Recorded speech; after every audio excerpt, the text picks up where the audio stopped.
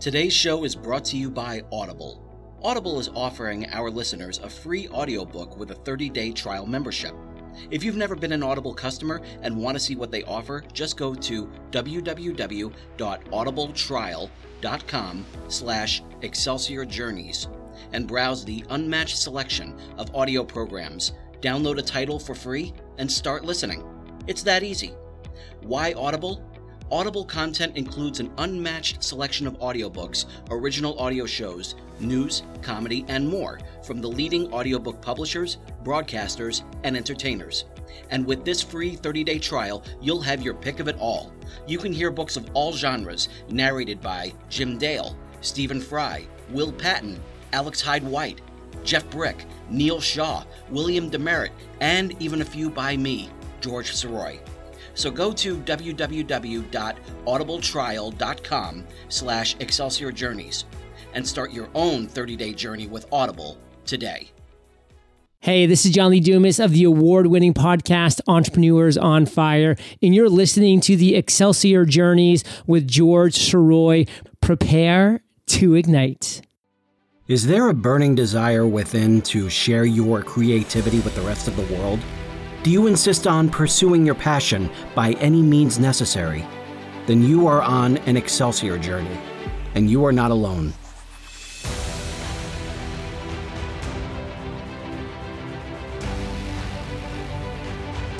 Welcome back to Excelsior Journeys. My name is George Soroy. Thank you so much for being here. And one thing that I really have to say about success itself is that it's always like the real, wonderful people that become successful and then make a point to build on their success by making other people successful, which is what I got to experience a couple of years ago when I met Mark Coker, who is the CEO of Smashwords. Now, those of you who may not know what Smashwords really is, Smashwords is I would say, the best alternative of getting into self-publishing that you can possibly get. A lot of people really look to Amazon. What Smashwords does is so much more than what Amazon can provide, and it's something that I'm looking forward to chatting with Mark today.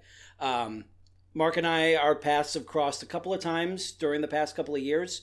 I got to listen to his panels. He's actually gotten to listen to one of mine, and thanks to PennCon, we became very friendly, and he actually he and Smashwords became a big help to me at the 2018 Missouri Writers Guild conference when they sent us a whole bunch of lanyards for the conference. It's something that I'm always very grateful to him for. And on year 3 of PennCon, here we finally are. We finally get to sit down and chat, and it's my pleasure to introduce to you the CEO of Smashwords, Mark Coker. How are you, Mark? Great, George. It's great to be with you. And it's great to have you here. And you are, I can safely say, you are the hero for so many different authors that are out there. Not to put any pressure on you. But, no pressure. but the tool that you have brought to us allows for so much more flexibility in the self-publishing world. Now, for those that are not as familiar, tell us the main selling factor for Smashwords.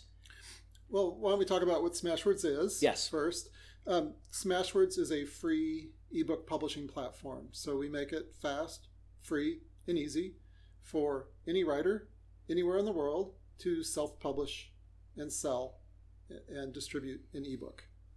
Yes. So I started the business 11 years ago, mm-hmm. and at the time the publishing industry was almost entirely 100% print centric. All sales of books were in the print format, and my wife and I, she became my wife, mm-hmm. my co-author. We wrote a novel together, and we wrote a novel about soap operas. Should probably share some backstory on that. Yeah.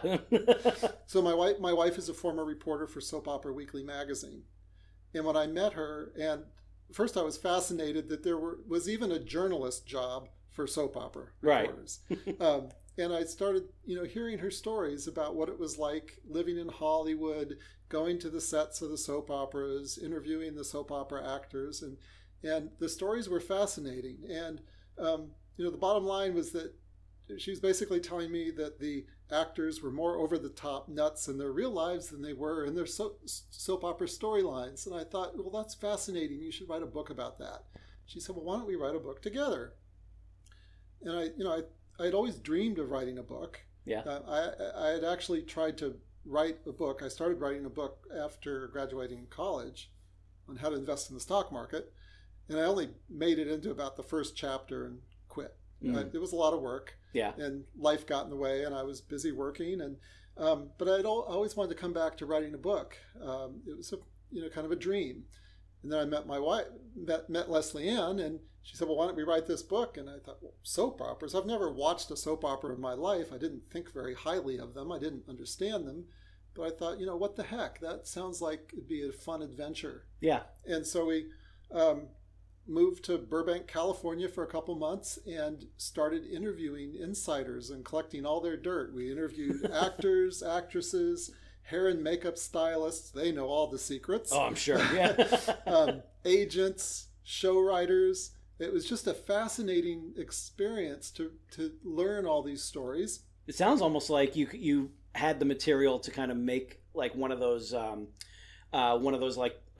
those history of kinds of story, kinds of books where you can actually do like nonfiction if you wanted to. We could have done it as nonfiction, but what I was really interested in from the very beginning was understanding what it's like as an actor or an actress, that kind of performer, and getting inside their world.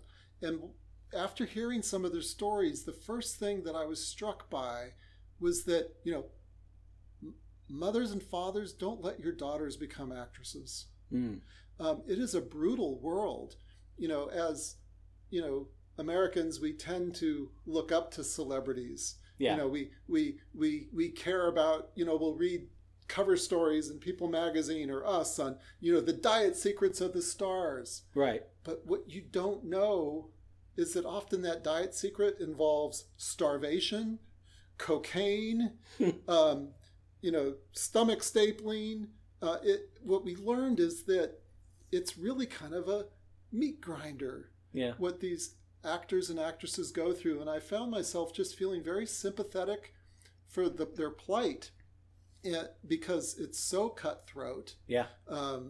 And especially for the women, it was the experience of being an actress is really dehumanizing. What they have to do to themselves to even get the job. We ended up titling the book Boob Tube because breasts are so much of a big part of soap operas. And we found stories where in a single soap opera, one actress would get a boob job. And then the other actresses, just to compete against her, would get boob jobs. Oh, wow. And then the original actress who got her boob job, she'd get another one to make them even bigger. And we referred to these just amongst ourselves as like boob wars. I mean, this is insane. And we heard stories of young actresses in their 20s getting preventative facelifts. There was a story of an actress whose manager wanted her to get a boob job. Right. And she didn't have the money to pay for it. So he paid for it. And then she got the boob job. And then after she got the boob job done, the manager said, let me see them.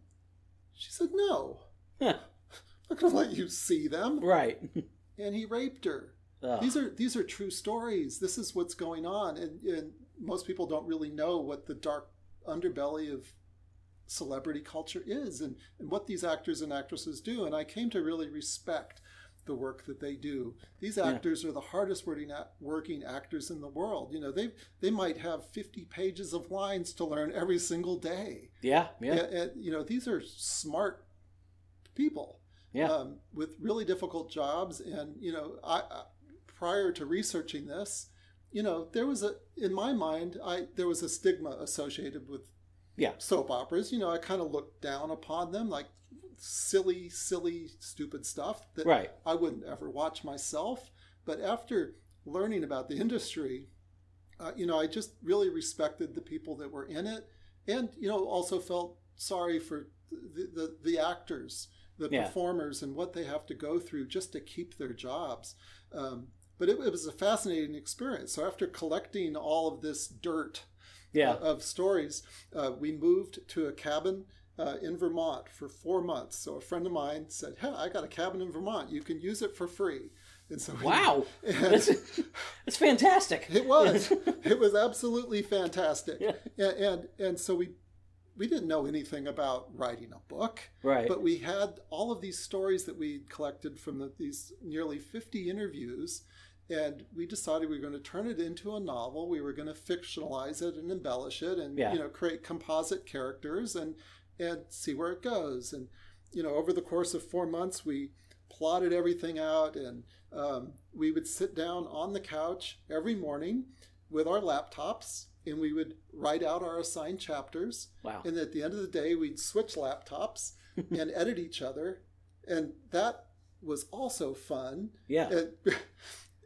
To see what Leslie Ann had written, and for her to see what I had written, and the experience of just writing a novel. Yeah.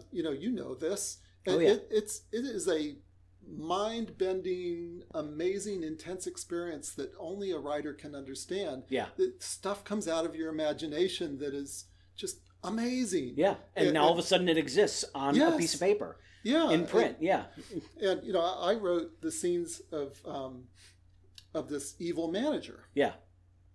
And I shocked myself at the things that I was able to bring to this character, and the sadistic violence, because I'm not a sadistic, violent person. No. And I remember handing a laptop to my wife, and she got to that scene, and she looked at me, and her mouth was just agape. She was thinking, "What did I marry? Yeah. Where did this come from?" But I was just trying to imagine the violence of that situation, and I wrote that, and so it was a wonderful experience writing this book with my wife. I know a lot of people say it's difficult to write with wives, husbands, friends, but we just clicked so well. When I look at the book now, it's difficult to remember what I wrote and what she wrote, because we edited it and rewrote it so many times that it really became one voice. It was a lot of fun. And so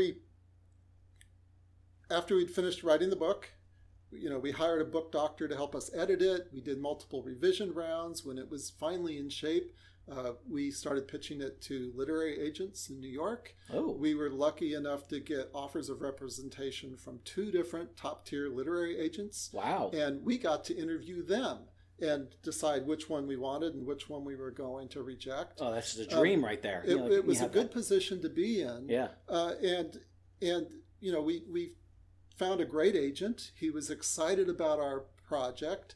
And the way an agent works is they're working on spec. Yeah. They're hoping to make this book as successful as they can.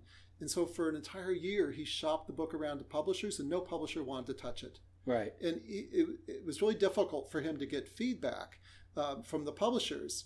But he gave us some initial feedback, and we did a complete revision, and he loved the revision, and so he shopped it again. Wow. We went back to all the publishers and sent it to them again because he was still excited about it. Yeah. But finally, he couldn't get anyone to bite.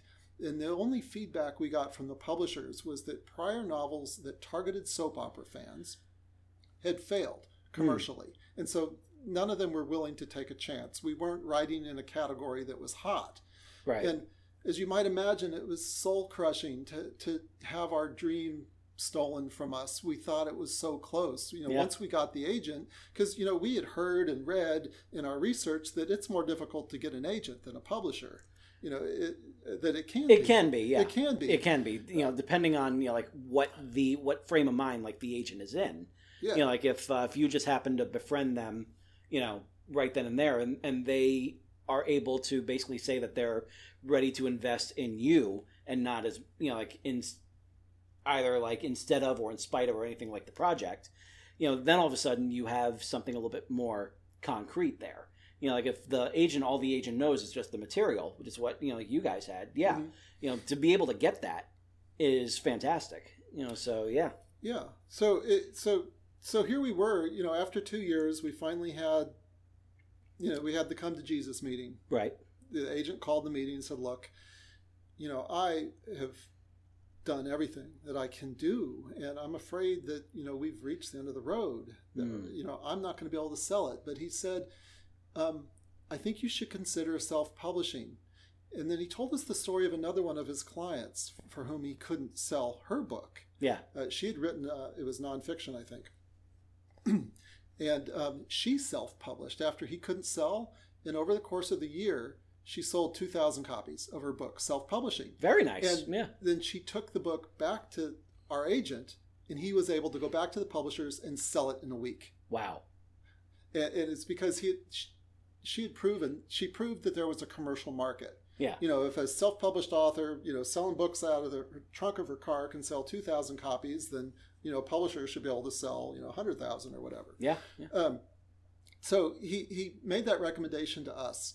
And I thought about it. In fact, by that time, I'd already read Dan Pointer's book on self-publishing. Oh, yeah. And I thought about it, but self-publishing didn't seem satisfying to me because I didn't like the idea of filling our garage with thousands of unsold copies. That's the old stigma with Yeah. self-publishing. Yeah, it's something that right. that people were thinking, especially like around that time when it came to self-publishing, that basically meant that you were getting a catalog from Ex Libris Yeah. and getting phone calls from salespeople at 2 in the Right. morning. So Right. yeah, Yeah, I realized that without access to bookstores, yep, you weren't going to sell any books. And Yeah. the only way to get into bookstores was to get a publisher. So although self-publishing sounded interesting, print self-publishing did not. And so I thought about this problem. And the more I thought about it,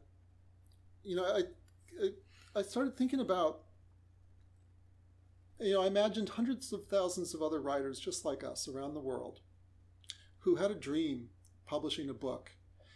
And those authors were going to go to their graves unpublished simply because a publisher was unwilling or unable to say yes to them, to take a chance on them. yeah, I thought this is wrong because this was this was 15 years ago now, almost 15 years ago. So blogging had just started hitting the scene in a really big way. right, And YouTube had hit the scene in a big way. And I thought, if anyone can self-publish with a blog and achieve, reach a large audience, if anyone can reach a large audience self-publishing a video on YouTube, why can't people self-publish a book?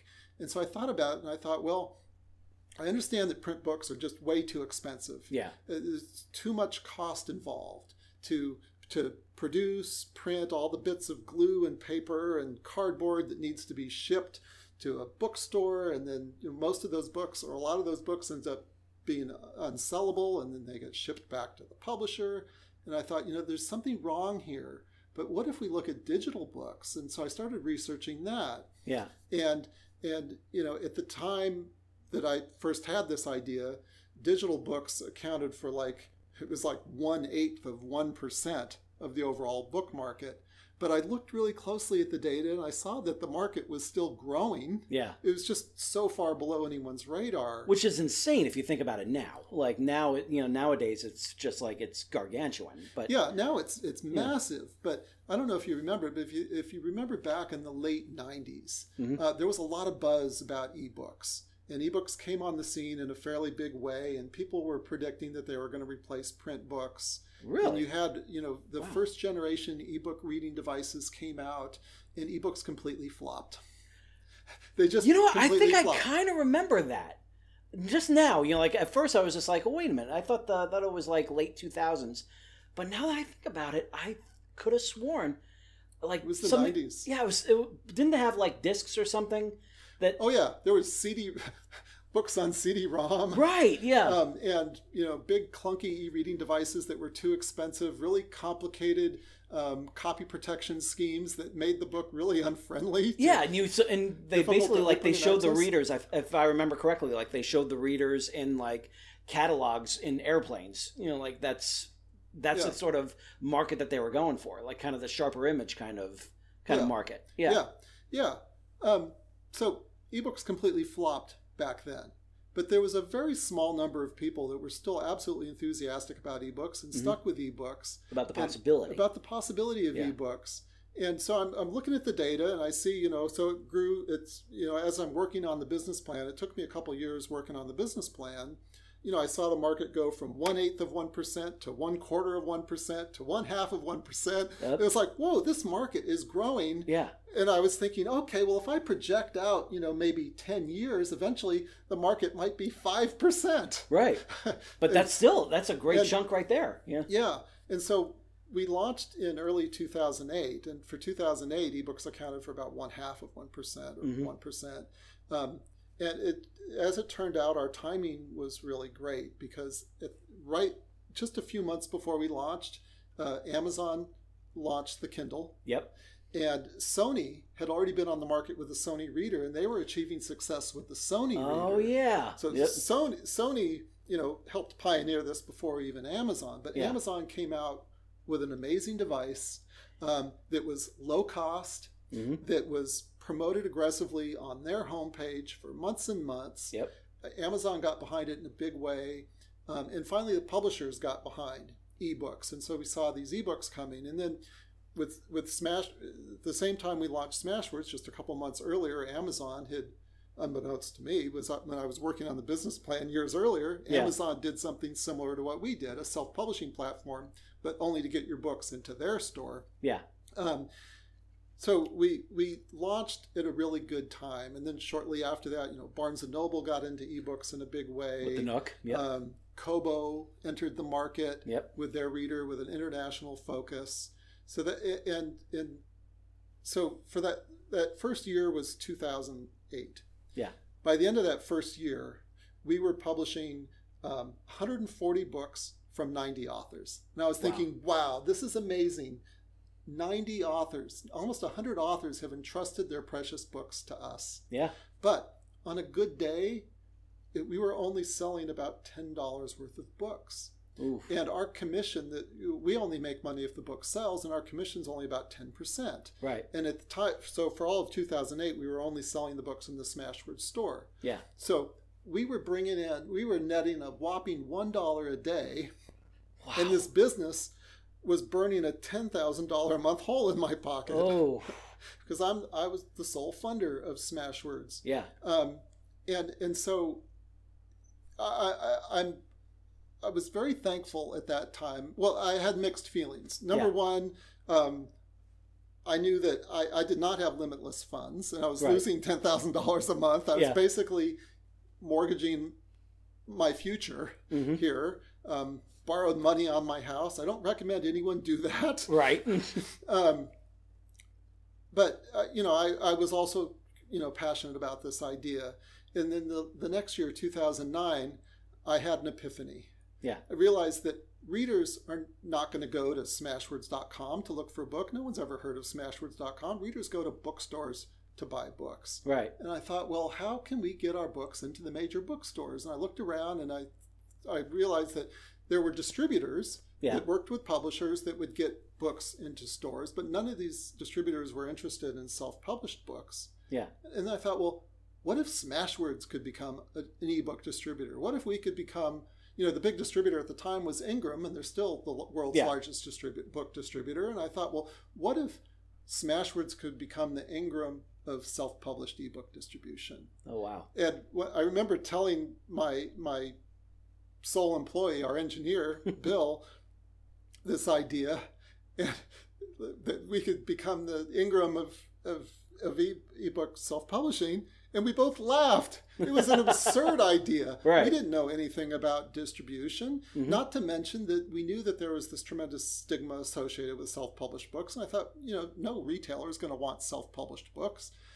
But I had conversations with Barnes & Noble and Sony, and to my surprise, both of them wanted all of our books. Wow. And I had to say, wait a second, you don't want all of our books.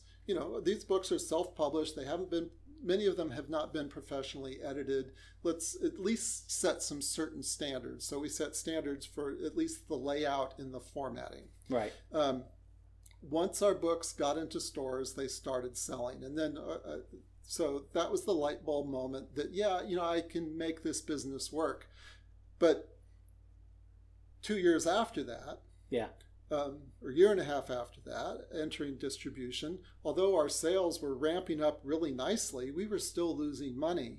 And I had tapped out all my savings, and I was looking at our finances, and we were going to run out of money in about 3 months. Oof. And I was predicting it'd probably take at least another year to hit profitability. Right.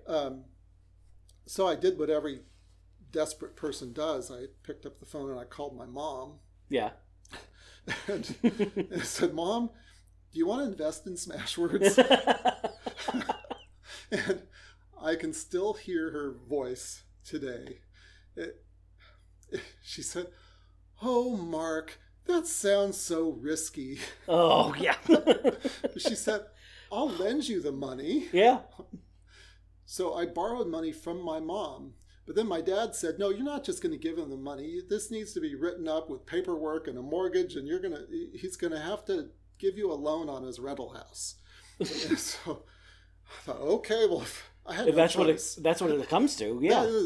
My sole banker was requiring that I sign this paperwork. But I did that, and that kept us afloat, and we ended up hitting profitability about 3 months later, and then the rest is history. 11 years later, we're still in business. Yep.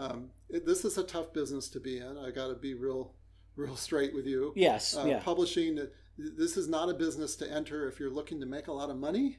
It's really tough. Yeah. And made all the tougher by some of the players in the business. But it's been an amazing experience. And, when I first came up with the idea for Smashwords, I thought, most of our books probably aren't going to sell well, but if only a small fraction of our authors can have a chance to, or if our authors can only have a chance to be judged by readers, that some small percentage of them are going to find an audience and become, bestsellers. I had faith that would happen. Right. And that is what happened. So a lot of our, some small percentage of our authors started selling really well. It was the romance authors who started selling the best early on.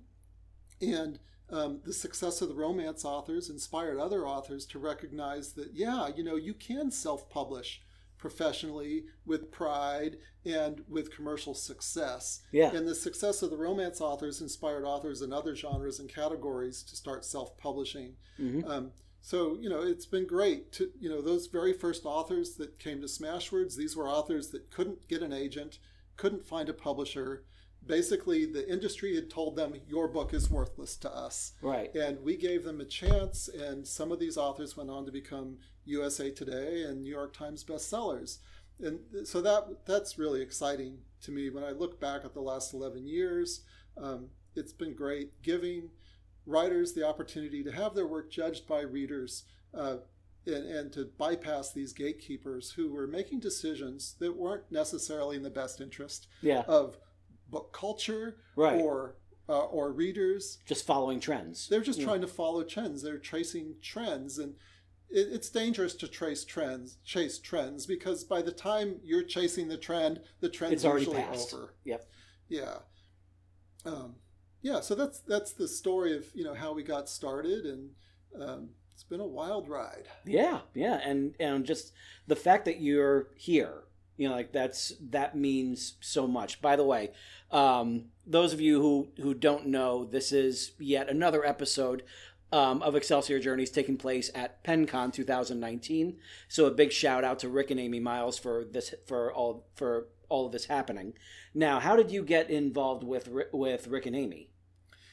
Well, Amy is an author on Smashwords. Yeah. And she was one of our early bestsellers. Back in 2010, 2011, she was at the top of the charts and one of our bestsellers, and doing really well at our retailers. Our retailers were excited about her and giving her lots of merchandising and support. And so I met Amy through that experience, and, supporting her and helping to elevate her stature to the retailers so she could sell more books, and met Rick through that.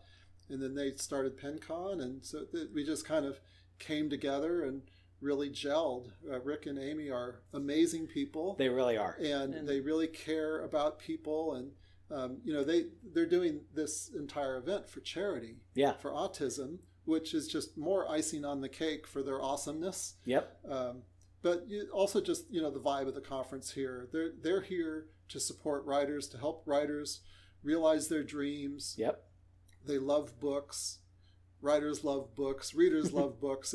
So it's been a wonderful conference. I've been coming every year now. Every year. Okay. Yeah. This is my third time around. So yeah. This is their fifth or sixth year. This is number 6. Okay. Yeah. So I only missed 1 year. Oh wow. So far. Very nice. Yeah. So and I've said this to other people before, how Rick and Amy have been able to tap into such a voracious reader community is beyond me. It's just amazing because guys, if you have ever been on the floor on either of the ballroom floors at PennCon, it is like the stock exchange. Just like people are running through, going to all these different these different tables. They're walking out with wagons filled with books. Yes, readers are buying wagons full of books. Yes, it's wonderful. It absolutely renews your faith in reading. And writing. It's just a great vibe to be around. So I recognize like the writing part of it. So that's definitely like a great lightning bolt moment for getting Smashwords going as an author. Now, there's a lot more that goes into that realm, the technology of it and everything. How did you get involved in that part? So my background is Silicon Valley. I'm born and bred in Silicon Valley. I'm the son of an engineer that used to work at IBM. Mm-hmm. My dad is the guy that invented, along with a team of about 4 other engineers, they invented the magnetic strip that's on the back of your credit card. No kidding. Yes. Wow. So that was at IBM, and that was in the 60s. And I remember growing up in the 60s and seeing the prototype cards laying all around the house. They initially did that job. It was work that they were doing for BART in the Bay Area Rapid Transit. Okay. They created the tickets for that, and that's how they did the magnetic strips on those cards. You're welcome, shoppers. Yes. You can thank IBM. Right. Yeah, so my dad was always an inventor. Yeah. And after several years working at IBM, he quit IBM to start his own company. And so while I was in high school, he created this invention. He quit IBM. Yeah. And so suddenly money was tight in the family. Mm-hmm. And us kids were pretty bad about leaving the lights on in the house. No, yeah. It really upset my dad. He said, that's costing us $50 a year in electricity. Wow. And so he invented a solution to that. He invented a solid state light switch timer that plugs into the same socket as a regular light switch, but it has a third position, which is a timer position. And you'd install this in attics and closets so that lights don't get left on accidentally. Oh, man. And I remember, so this was happening in high school. Yeah. Often, many evenings after dinner, we would gather around the kitchen table, and he'd pull out these soldering irons, and we would assemble these solid-state light switch timers. Oh, wow. And for me, it was just fun. Yeah. It was inspiring. And I've always been entrepreneurial since a kid. I mean, when I was 6 years old, I was selling my chickens' eggs door to door. Really? Yeah. When I was in Cub Scouts, I was selling all that stuff so you could get the little merchandise. Oh yeah, yep. Silly things. Mm-hmm. And so what my dad was doing was really inspiring. Yeah. And he ended up selling that company and getting kind of screwed in the process, but he'd never sold a company before. And then, but it was all still a really neat experience to see that.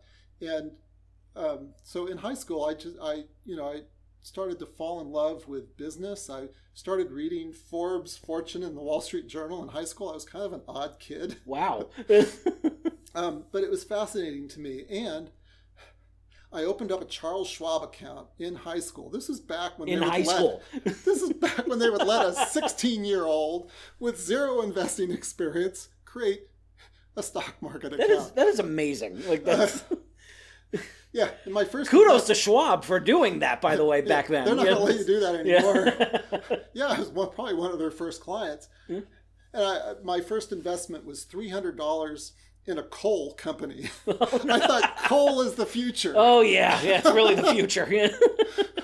But and I just started just devouring those business magazines, and I was especially fascinated by stories of how entrepreneurs would overcome hardships. I was just reading every story. I mean, if it was a story about a potato chip company and how they overcame hardships, there was something for me to learn in that. And so during high school, I took a class at the local community college. I wanted to find out about marketing. I took a marketing class, Right. And that just kind of blew my mind. I was fascinated by marketing after taking that class. So I thought, okay, I want to go to business school. Yeah. Or study economics or something. So I was kind of silly. This was, in retrospect, this was stupid. But, both of my parents went to UC Berkeley. Okay. I was actually born there. Right. While they were still students. Oh, really? Yes. And my parents never pressured me to go to college. But it just seemed natural that that's what I would do. And I was interested in business. And I heard Berkeley had one of the best economics programs. So I only applied to Berkeley. Wow. Which was crazy with a GPA of about 3.0. Right. But by some miracle, I got accepted. Yeah. And I was certain I was going to flunk out because the only other people from my high school that made it there were like straight A students that were all the brainiacs. Right. But Berkeley was a huge challenge for me. I had to work really hard, and I did pretty well. And they have a 2-year business program. So after your freshman and sophomore year, you can apply to join their 2-year business program. And so I went on that track, got accepted to the business school, graduated with a degree in business. Before I graduated, my father started another company. Really? Yes. And this time it was a software company.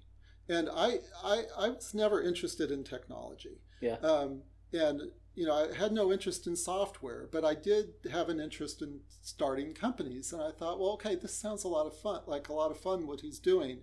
And on a lark, he printed up business cards for me that said, Mark Coker, Vice President of Marketing and Sales. Oh, okay. And I was like, wow, I've got this card and I've got this big title, and I am in my dorm room, and Right. I'm his VP of marketing, and my job was to make the phone ring so we could sell software. Oh. But I didn't know anything about selling software, and my dad didn't give me a marketing budget. Right. So how am I supposed to make the phone ring? And so I thought, well, maybe if we could get press coverage, maybe if the trade journals would write reviews about our software or write stories about our software. Okay. So I started, I went to the university library. I started picking up these trade magazines like MIS, Information Systems, things you've never heard of, things that aren't in print anymore. Yeah. And I just started. They're all like industry. Industry trade magazines. Yeah. And I'd call the reporter, say, hey, you want to review our software? And I remember calling this one reporter, and I'll never forget him. His name's Russell Lockwood. I think he lives in New Jersey. He said, well, that sounds interesting. Why don't you send me a press release? I said, he said, send me your press kit. Mm-hmm. So I said, what's a press kit? I didn't know what a press kit was. He said, well, it'll include a press release and data sheets. And I said, well, what's a press release? Right. I mean, I was completely clueless. Yeah. And he was generous enough with his time to just Walk you answer through these newbie questions. That's great. And so, I learned how to write a press release. Yep. And we learned how to write data sheets. They were probably horribly done, but we did what we could, and we'd send our press kits out.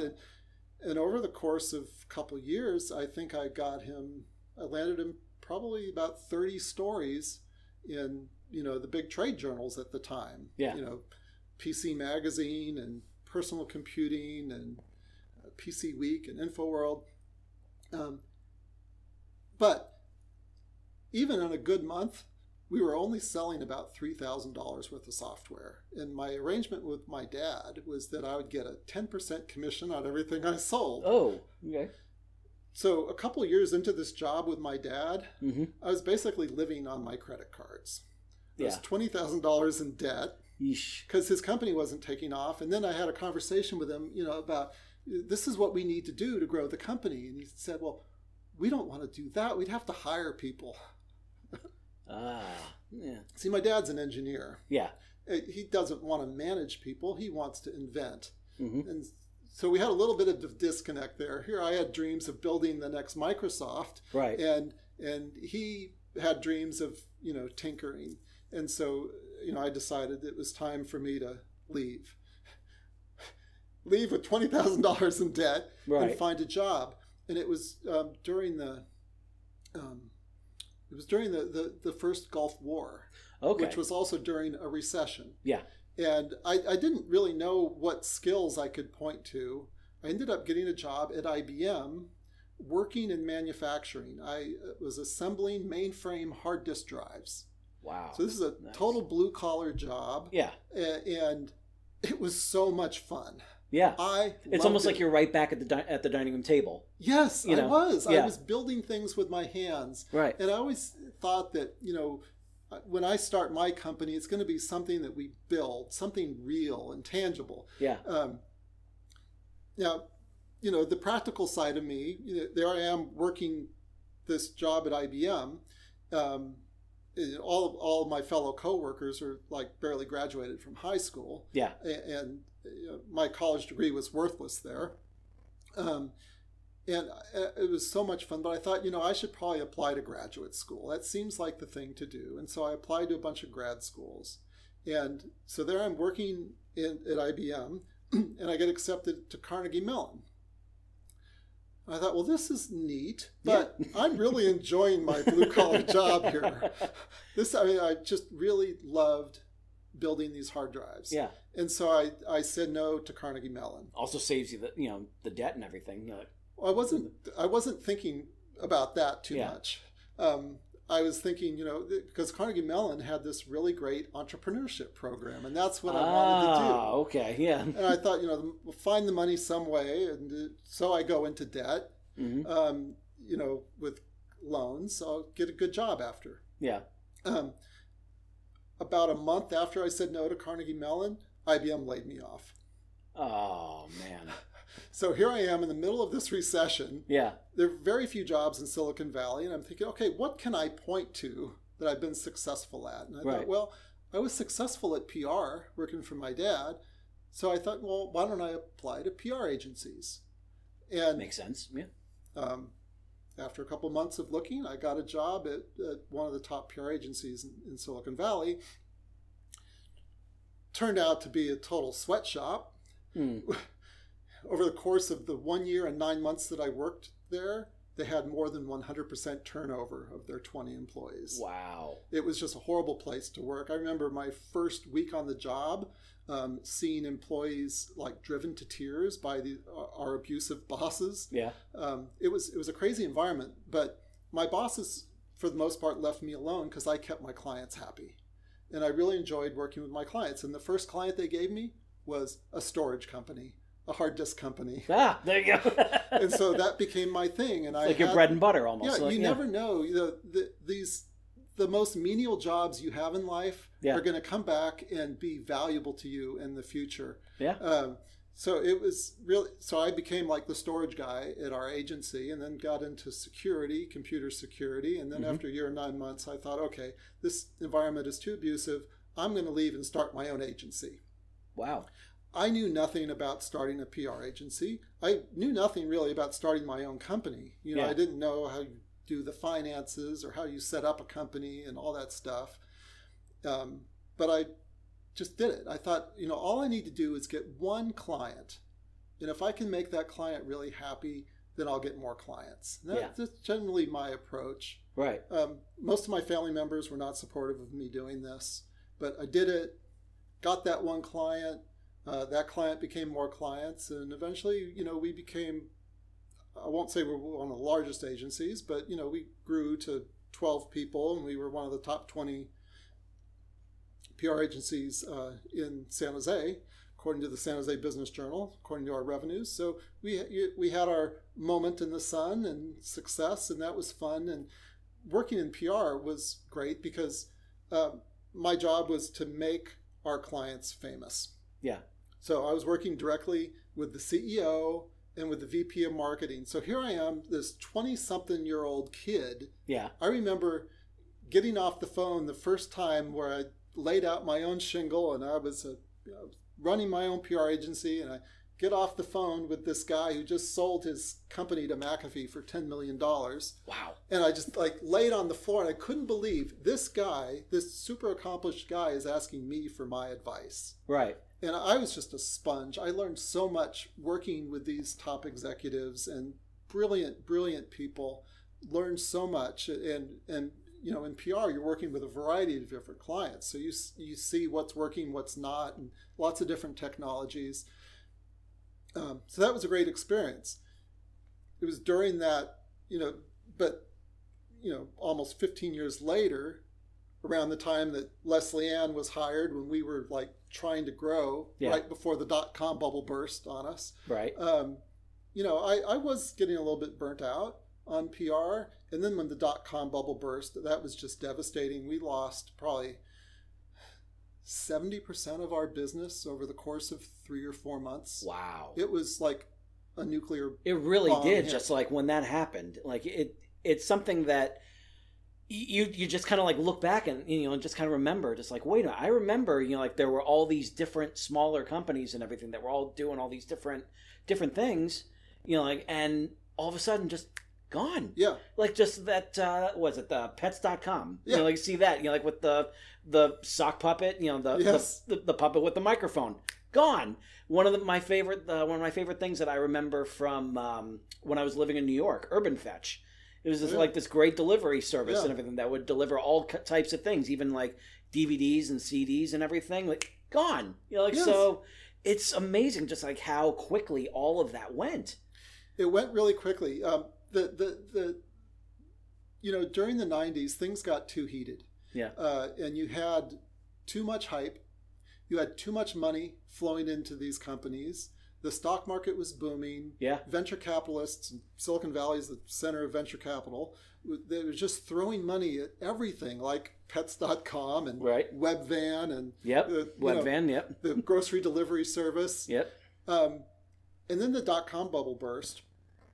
It really was like a nuclear winter in Silicon Valley, and all the companies had to cut spending. And the first folks that get cut are the contractors, the PR agency, because you don't have to pay severance or anything. You just say, sorry, your contract's over. Yeah. So we were the first to get cut. So that was really tough. But it was also around that time that the bubble burst that I met Leslie Ann, and she presented this idea of writing this novel together. And I thought, I'm ready to do this. This is a dream, and it's not really the path I expected to take, but this sounds like fun. And so we did it, and it was an amazing experience. But it was thanks to my Silicon Valley experience that when I was presented with this problem, this challenge, that we've got this, when publishers wouldn't publish us. Yeah. And I imagined this problem, it's my Silicon Valley experience that really led me to the solution. Because one thing about Silicon Valley, part of the culture there is this idea that technology can offer the solution to all the world's problems. Mm-hmm. And in the 90s, we saw a lot of problems being solved. And that kind of reinforced this idea. We hadn't seen the dark side of technology yet, as we've seen now. Right. But that's really the dark side of technology happens because of the dark side of humanity. Yes. It's, technology is the tool that humanity makes happen. I agree 100%. Yeah. But, so here I approach this problem with my Silicon Valley idealism. Yeah. That, here's a problem that could be solved by technology. And I'm not a programmer. Mm-hmm. I've tried to learn programming. I suck at programming. It's just not my skill. Right. Even though my brothers are programmers, my dad's a programmer, I'm missing that gene. Yeah. But I've taken enough programming to know how to speak with programmers and respect them and work with them. And so, I thought, okay, here's an opportunity where we could use technology to create a free publishing platform. Yeah. You know, the paper is digital, so it's Right. digital bits and bytes. So No overhead. We'll create Yeah. the technology so that all you have to do is upload your word processing file, and then we'll convert it into multiple ebook file types. Yep. And if the book sells, great. We'll make our 10%. If it doesn't sell, it didn't cost us anything to print that book. Mm-hmm. So that's kind of what was going through my mind at the time. Now, one of the things that I've noticed, I've experienced, like from from working with Smashwords, because that was actually where I uploaded my first book, Excelsior. My first book that was eligible for an ebook. I need to just rephrase that, because the first book was the 2002 edition of From Parts Unknown, which that was never made into an ebook, and thankfully that was never made into an ebook, because but at the same time, I've told that story several times before, but I was thrilled to work with Smashwords when I uploaded Excelsior to it, because you guys offered so many great opportunities for people to really discover their books. Those of you who haven't used Smashwords yet, what it does is it not only allows you to create the give you an ebook in different formats, but you can get it on all the different platforms. You can get it on Amazon, you can get it at Barnes & Noble, you can get it on iTunes, you can get it as a PDF, you can get it on Kobo, you can get it all over the place. And that allows so much opportunity for so many people to discover you. And that's something that I feel was a real benefit. Yeah, that was the big challenge that needed to be tackled back then, 10 years ago, 11 years ago, is that self-published authors were denied access to retail. So denied the opportunity to be discovered and judged by readers. Right. But what we found is that thanks to ebooks enabled every retailer to start carrying every book. Yep. Once those books started appearing side by side with the books from traditional publishers, and readers could actually look at it and judge it for themselves and read it, many of those books started selling, and people realized that maybe publishers aren't as omniscient as I don't know if that's the right word, as we thought. Yeah. Maybe they aren't the be all ones. end all. Yeah. Because there was this attitude 10, 11 years ago that only publishers have the divine wisdom to identify which books were worthy of publication. Right. But the dirty little secret in publishing is they don't really know. Yeah. They apply their best educated guess, but only readers will determine what becomes a bestseller, and often the reader doesn't know what they want to read until it slaps them upside the head. Yeah. It's these black swans that come out of nowhere that change the world, from authors who've been told, no one wants to buy that book. I don't know how to categorize that book. Right. That book doesn't have a market. No one's ever bought a book like that. Well, that's the neat thing about creativity, is the creative person can invent something that doesn't exist. Yep. Every author knows this. Every writer knows this. And if there's a market for it, the market will find it. Yeah, exactly. And one of the things that I have always really, respected about Smashwords, especially in later years, is that while other companies are looking for opportunities to take things away from the authors, Smashwords has been looking for opportunities to constantly give to the authors and basically give more incentive to get them involved with Smashwords. So now you have one big thing that I'm thrilled about is Findaway Voices. Tell us about how that got together. So Findaway Voices is a company that produces and distributes audiobooks. And I remember, I've always had an interest in audiobooks, and we've had people encouraging us to get into the audiobook market. But I was, my attitude was always, we're experts in ebooks. Audiobooks is something different. And, there are already people out there doing that. So I wasn't so interested. But I got a call from one of the executives at Apple. Really? They were the ones, huh? Apple Books, and basically for I don't know, it was maybe at least a decade, Apple had signed some kind of exclusive deal with Amazon that they were only going to sell books from Amazon's Audible division. Right. But that agreement was coming to an end, which was going to free up Apple to start, doing audiobooks on their own and audiobooks from other suppliers. Mm-hmm. And so Apple said, look, we're working with this company, Findaway Voices, and we'd like you to talk to them. And now, Findaway Voices had already been chasing us for the prior 3 years. Really? But when Apple said, okay, we'd like you to do this. Now all of a sudden you have a market. Yeah. When they asked us to jump, yeah. we asked how high. Right. And so we engaged with Findaway Voices in that way, and really proud of the integration that we created with them. It's integrated into our publishing workflow. So you publish your ebook at Smashwords, which is really easy. And then once your book is at Smashwords, we give you an option to click a button and have your book transferred over to Findaway. And once they have your ebook, they know how many words it is, and they can automatically start estimating, what it would cost to produce the book, given the different prices for different narrators, different packages. Yeah. And then the author can start interviewing narrators. Yep. So that's been in place for about 1.5 years now, I guess. You say it's been going well? I think we've had, I think, over 1,000 authors. I don't know what the exact number is, but we've had a lot of books created through Findaway. That's excellent. I think we're still in the very early days of this. One of the challenges for self-published authors with audiobooks, obviously, is that the author has to finance the production, and that's a big investment. It can be several $1,000s, and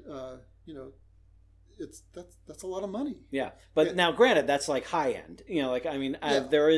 There are other people, and speaking from experience, myself included, that are able to, produce an audiobook at a substantially lower rate. Right. But at the same time, when an author is dealing with a low to no budget, they have to pinch their pennies, as they say here. They need to get lucky and find someone like George who's going to be able to do a quality, affordable job for them. But the day is going to come where you're so big and so popular and so famous that you're not going to be available to lend your services to everyone. Well, that would be nice, though. I would have to say that.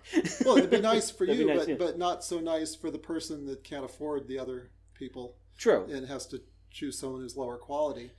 But at the same time, though, there are people that are of, they may be of lower price, but not as much as lower quality. Like there's always like that, as soon as one is coming up, there's always someone else who's coming up right after them. Yeah, you want to find that talented person that's just getting started, who's willing to do a deal, to put you on the resume, and So, and the audiobook market is really exciting to me. The audiobook market is the fastest growing segment of the publishing industry.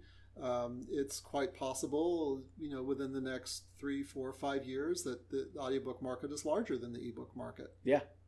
One of the neat things about audiobooks is that it opens up more time for enjoying books. Yes. The time you're stuck in the car, just like podcasting. Yep. The time you're, in the car, doing your morning commute, doing your morning exercise, gardening, washing dishes. All this new time is now available to you to enjoy books. So audiobooks are awesome. So with that in mind, like you said that they have them in their car. Obviously, there are other places that that allow you to download and play audiobooks. Is there an app for Findaway that they have where audiobooks are available for people to? I don't think they have an app. Is it just from getting it from like the retailer, like say iTunes? Yeah. What Findaway is going to do is they're going to assist with the production of the book. Right. They'll help connect you with narrators, professional narrators, let you decide who you want to hire. Yeah. And then they'll manage the professional production and the editing of the book. And then they'll distribute the quality the book. Control. Yeah. The quality control. Yeah. And then they'll get the book distributed to these different sales outlets. Oh, gotcha. Okay. And, another neat thing about our relationship with Findaway is that if you go through Smashwords to reach Findaway, Yep. you're going to make exactly the same royalty rate as if you go direct to That's Findaway. great. So it's a big convenience for our authors, for our 100,000 plus authors who 100,000 plus authors. Yeah. Like that's considering how how it all started. That's such a terrific climb right up there to have that many authors and more and growing. I would think we're adding more authors every day. Yep. And more books every day. Yeah. Yeah. But I would say also every day the business becomes more and more challenging. Right. When we launched Smashwords 11 years ago, there was nothing like us. Right. We were first of the kind. Yep. When we opened Barnes & Noble and Sony for the first time to self-published ebooks, there was only one way to get your book there. Yeah. But now there are literally hundreds of competitors. Yeah. There are hundreds of Smashwords clones out there. Yep. And not going to name their names, but they're just everywhere. They know who they are. Yeah, they know who they are. And it's created a much more confusing environment for authors. And at the same time, the retailers are now offering their own self-publishing platforms. Yep. So that you don't even have to work with a distributor. You can work directly with the retailer if you want, if you don't want to pay us our 10%. Right. So, even our partners, the companies that we've devoted, millions of dollars to supporting and helping, they're stealing our authors or trying to. Yeah. Yeah. But I think like one real big advantage that you have is that you and Smashwords are always thinking of different ways that you can entice the authors to stay, or or keep or cross over to. Yeah. You have to in really any industry. Yeah. You've got to constantly be innovating. You cannot rest on your laurels. Mm-hmm. My background is in startups, supporting startups, helping launch startups, going back to PR or going back to my dad or going back to selling my eggs door to door. My view is that even after your company's, we're 11 years old, I still feel like we're a startup. Yeah. We need to hold on to that. We need to continue to innovate.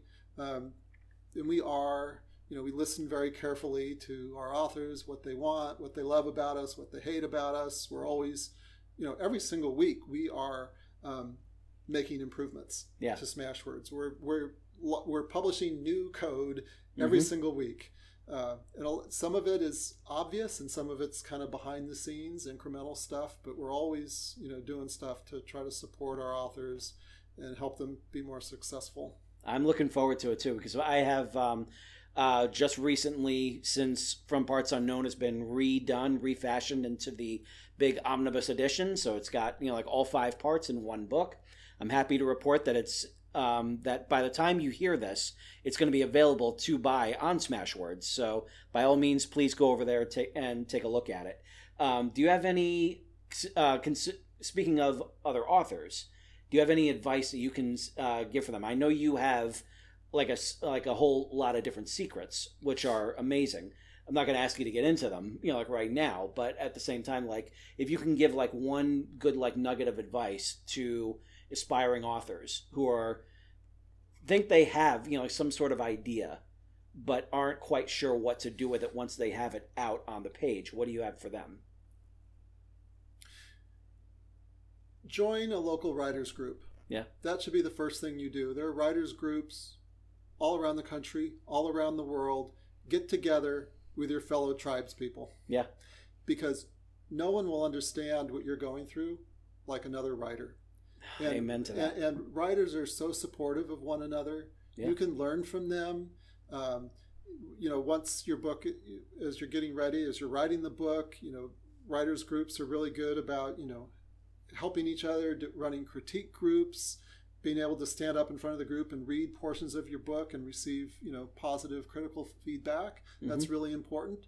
Getting to hear stories. Often writers groups have, expert speakers come in every month and share their wisdom. So you just be a sponge, learn as much as you can. Nothing's more important than the craft. Yeah. So always focus on the craft. A lot of self-published authors make the mistake of focusing too much on the business of publishing. Like, how do I market? How do I advertise the book? Right. And what's working now?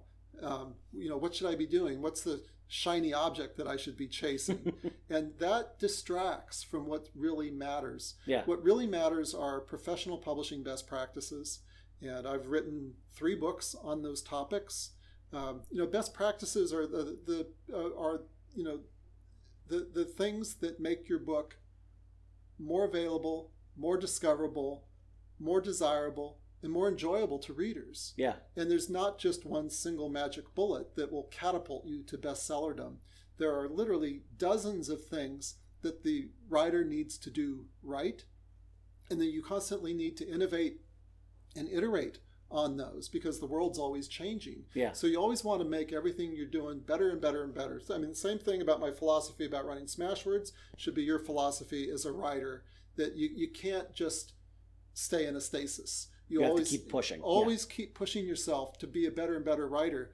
As I talked about in my sessions today, a good book isn't good enough anymore. Yeah. If you want people to read your book, you need to take them to an emotionally satisfying extreme. You need to rock their world. You need to change their life. And luckily, most writers are the most visionary, passionate, excited people that you're ever going to meet. Mm-hmm. Writers have a vision in their head for how they want their words, their stories to touch people, to touch their emotions, to inspire them, to make them feel things, see things, learn things. There's so much you can do with fiction and nonfiction. Yeah. And so writers are visionary people and inspiring people. I mean, I find so much inspiration from writers. I have so much admiration for anyone who can complete a book, especially after going through it myself. It is one of the toughest things you can ever do, but it's also one of the most pleasurable, enjoyable, satisfying things that you can do. Even if you never sell a single copy of the book, there's something. It's that celebration that you've accomplished it, that feeling of accomplishment. Yeah. That so many people don't do. They always say that they want to do it. They always say they have one in mind. They say I have like this book in me. You have to get it out in order for it to be something. You have to get it out. And, it is a big task to say, okay, I'm going to write a 100,000 word novel. Yeah. Or a 200,000 word epic fantasy novel or whatever. Yeah. I would encourage, you or people out there listening who want to publish a book someday, start with short stories. Yeah. Hone your craft. Because just because a short story is shorter doesn't mean it's necessarily easier. Right. It'll take less time than a 100,000 word novel, but try to write short stories. Try to sell that short story to one of the magazines or zines or websites that publish those. Yeah. And keep writing. The more you write, the more feedback and critique you get. The better writer you're going to become, and just plan on becoming a better writer every single day.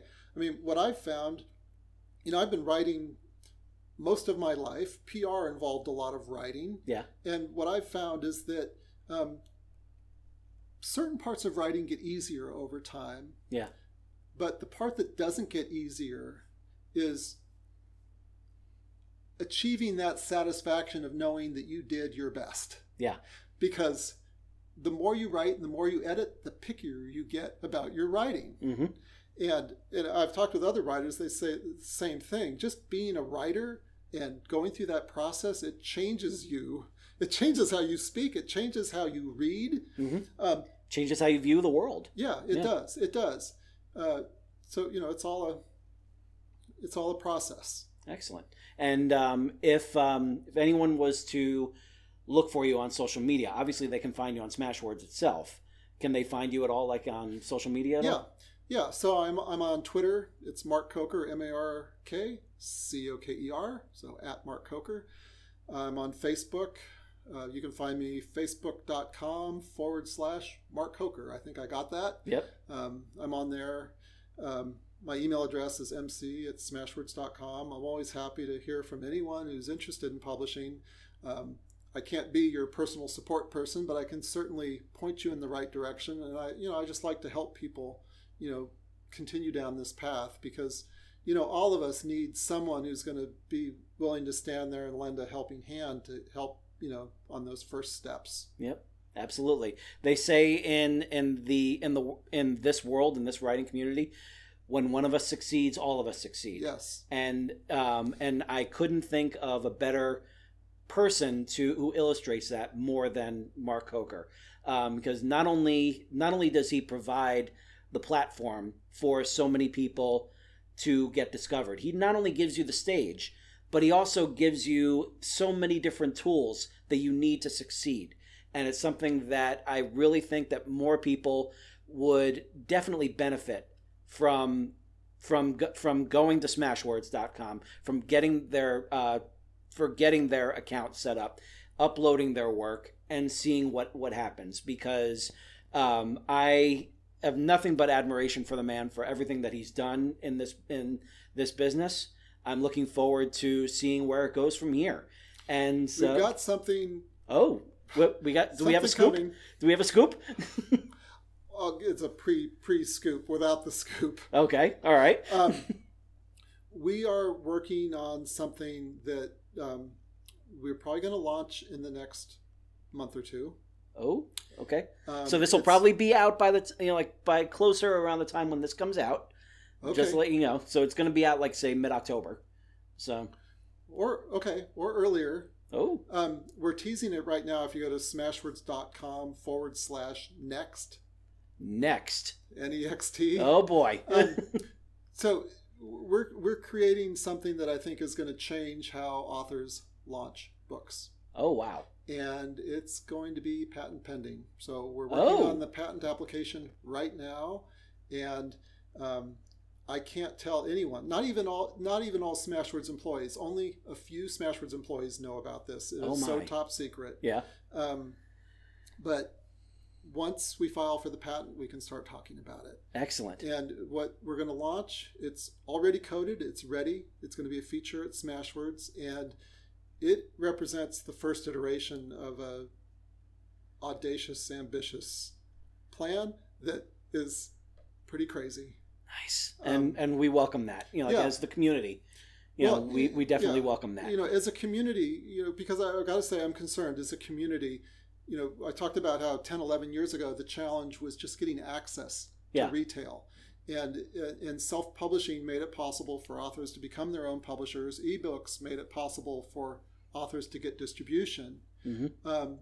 But I fear right now that the independence that authors have enjoyed over the last 10 years is being taken away. Yes. And in my podcast, Smart Author, I did an episode where it was my favorite episode of all my episodes, where I looked at the history of publishing going back to, I traced the roots of self-publishing back to the Gutenberg printing press. Oh, wow. And I went down a total rat hole just studying that, but it was fascinating.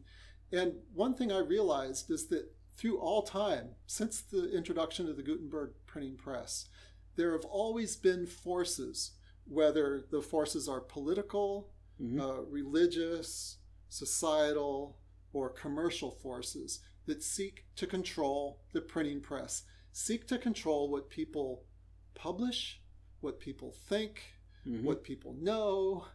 And, publishing is so important. We take so much of this for granted, but free expression cannot be taken for granted. Absolutely. And it's something that's, core to my belief. I think it's core to really modern society, that people need the freedom to express themselves. And so throughout history, there have always been different attempts at censorship, to censor the printing press, to control it. Starting with Gutenberg. Right. He upset the Catholic Church. It was the printing press that enabled Martin Luther to start the Protestant Reformation. So I talked about all that, and it's just fascinating. And we're to a point now where there are new forms of censorship being introduced, new barriers that are preventing writers from publishing with total freedom. And I started Smashwords as an author to enable free expression, and this is going to be my attempt to reestablish author independence. And it's going to be difficult to pull off because we're a small company. Yeah. And we don't have unlimited resources. Yep. But if authors get behind this, I think it's going to help authors, take back their independence and build a platform that they control. Excellent. So that you never have to be at the mercy of a retailer. Yeah. Oh, okay. Wow. Okay. Now, like I'm even more excited about the future of Smashwords than I was before. So this is it is ambitious what we're going to try to pull off, and the vision. Not everyone's going to be able to see the patent because it doesn't become publicly published for a year and a half after we file it. Right. So we're not even be able to reveal everything about this, but we're going to be able to reveal enough that I think it's going to change the industry. Yeah. At least I hope it does. In my mind, it's flattering to hear everything that you've said so kind about myself and about Smashwords.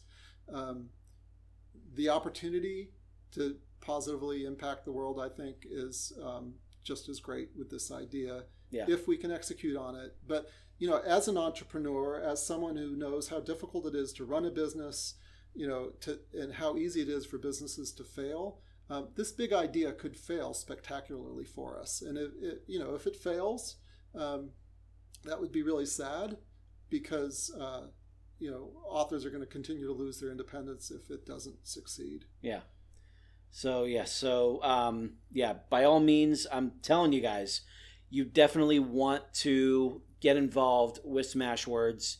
If you are, just an author who's up and coming, who is, not sure about the next step that they are going to go in, just check out smashwords.com, check it out, see what Mark has left for all of us. You got a friend in him, and you have a supporter of our business.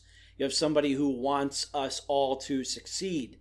And that's something that is a wonderful, wonderful thing to hear in this day and age. So this has been just an amazing chat that I've had with you, Mark. And this has been, I hope, all of you have enjoyed this just as much as I have. So for Mark Coker, CEO of Smashwords, this is George Sirois saying to all of you, ever upward. I'll see you next week.